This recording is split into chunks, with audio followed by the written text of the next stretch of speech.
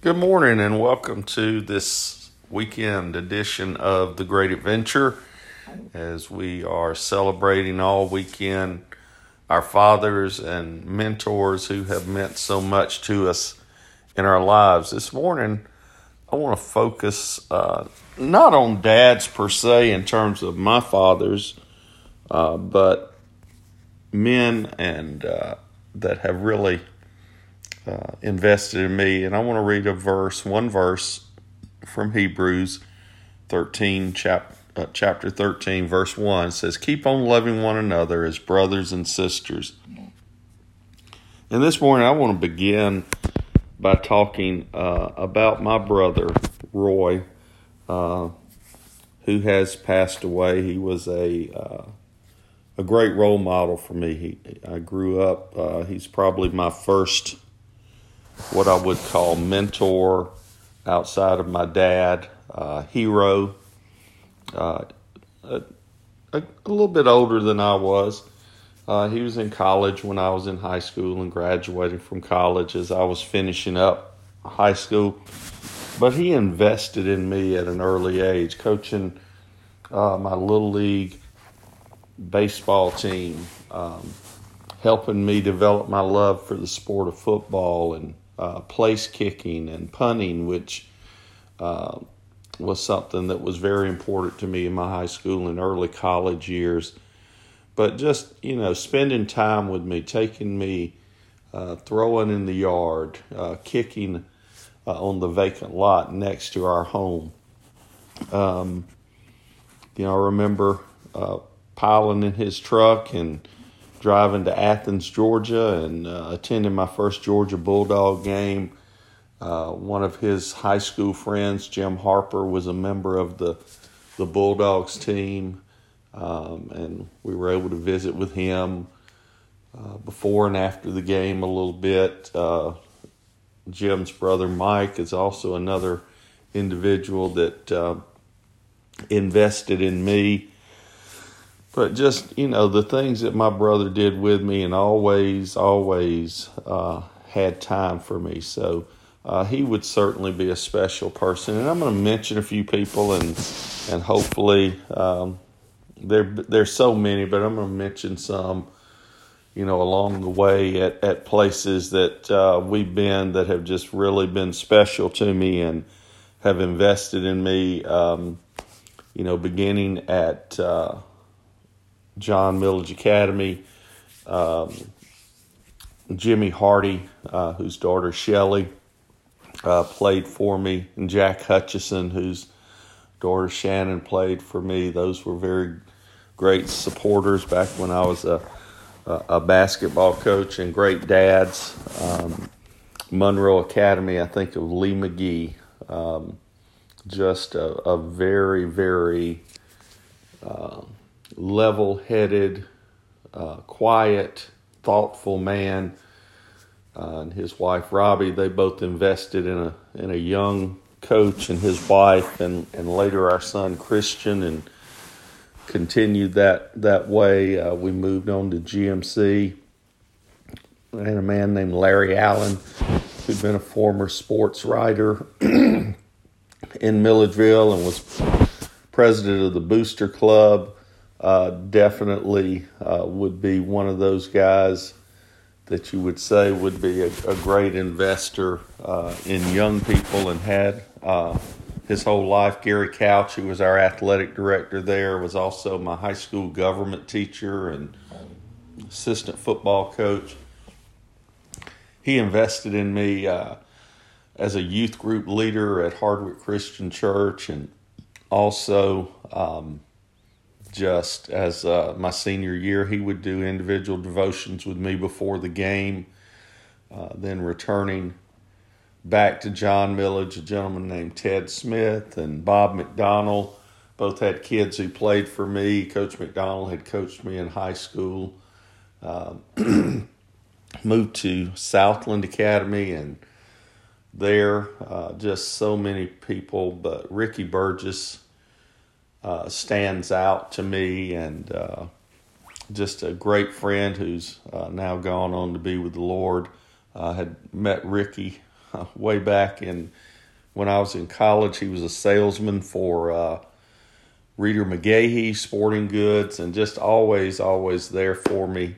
From there we went to Augusta Christian, and Charles Cooper, who was on staff there, Dr. Mark Pitts, would be people along with our pastor while we were there. Larry Harmon and Chris Norris, who was the music minister, just poured into our lives. A gentleman named Diggy Herzworm and Buzzy Banks, who were very, very loyal, coached all four of Buzzy and Lauren Banks' kids. Diggy had one son that played for me, had another son that was a basketballer, and then one that played after I left. Fort Bend Christian, wow, just such an outpouring of guys that God just placed in our path. Bill Buffton, who was our athletic director, Norm Slosted, who was our superintendent of schools, Joe Davis, David Dowdy, Jay Krotz, Dan McMillan, Woody Williams, just so many people that was just such a great outpouring of love there and support. And so many times God answered prayer while we were there. Moving on to Wilson Hall, Pat Sears and his wife were just really such huge supporters, and was lucky enough to coach their kids.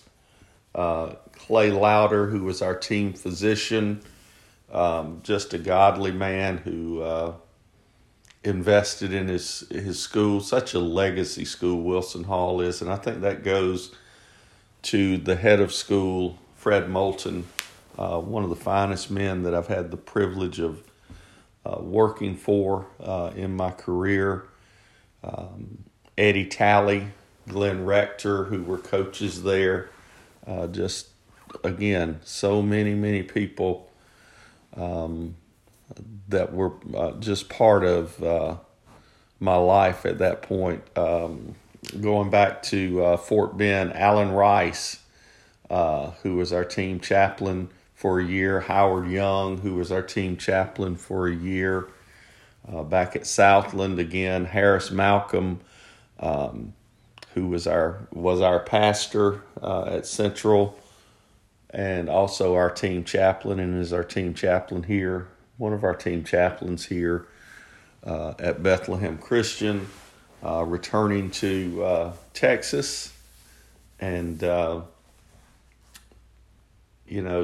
was a great experience for us. Steve Krantz, who was the athletic director, Marshall Priest, who was the associate head of school, were certainly great guys. Cale Cubza, who was just one of the finest men, privileged to coach his son while we were there. Gene Johnson, who was our pastor and one of our assistant coaches. Just, again, all godly men, godly fathers. We returned to Georgia, to Westfield for a season. Jim Langston was such a great supporter and friend of us while we were there. Then moving here to Jim Purdue, the pastor at Second Baptist Church, such a great influence on us and godly father, returning or coming to Bethlehem Christian. Brian Cavaretto, who is just one of the most incredible human beings that I've ever encountered. Godly man, godly father, godly husband, and pours into our kids. He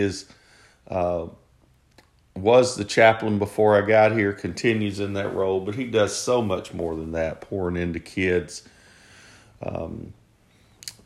Just Jason Brett, our pastor at Bethlehem Christian, my athletic director, Tim Early, just so many people. Rod Robinson, who is our Dean of Students and our defensive coordinator.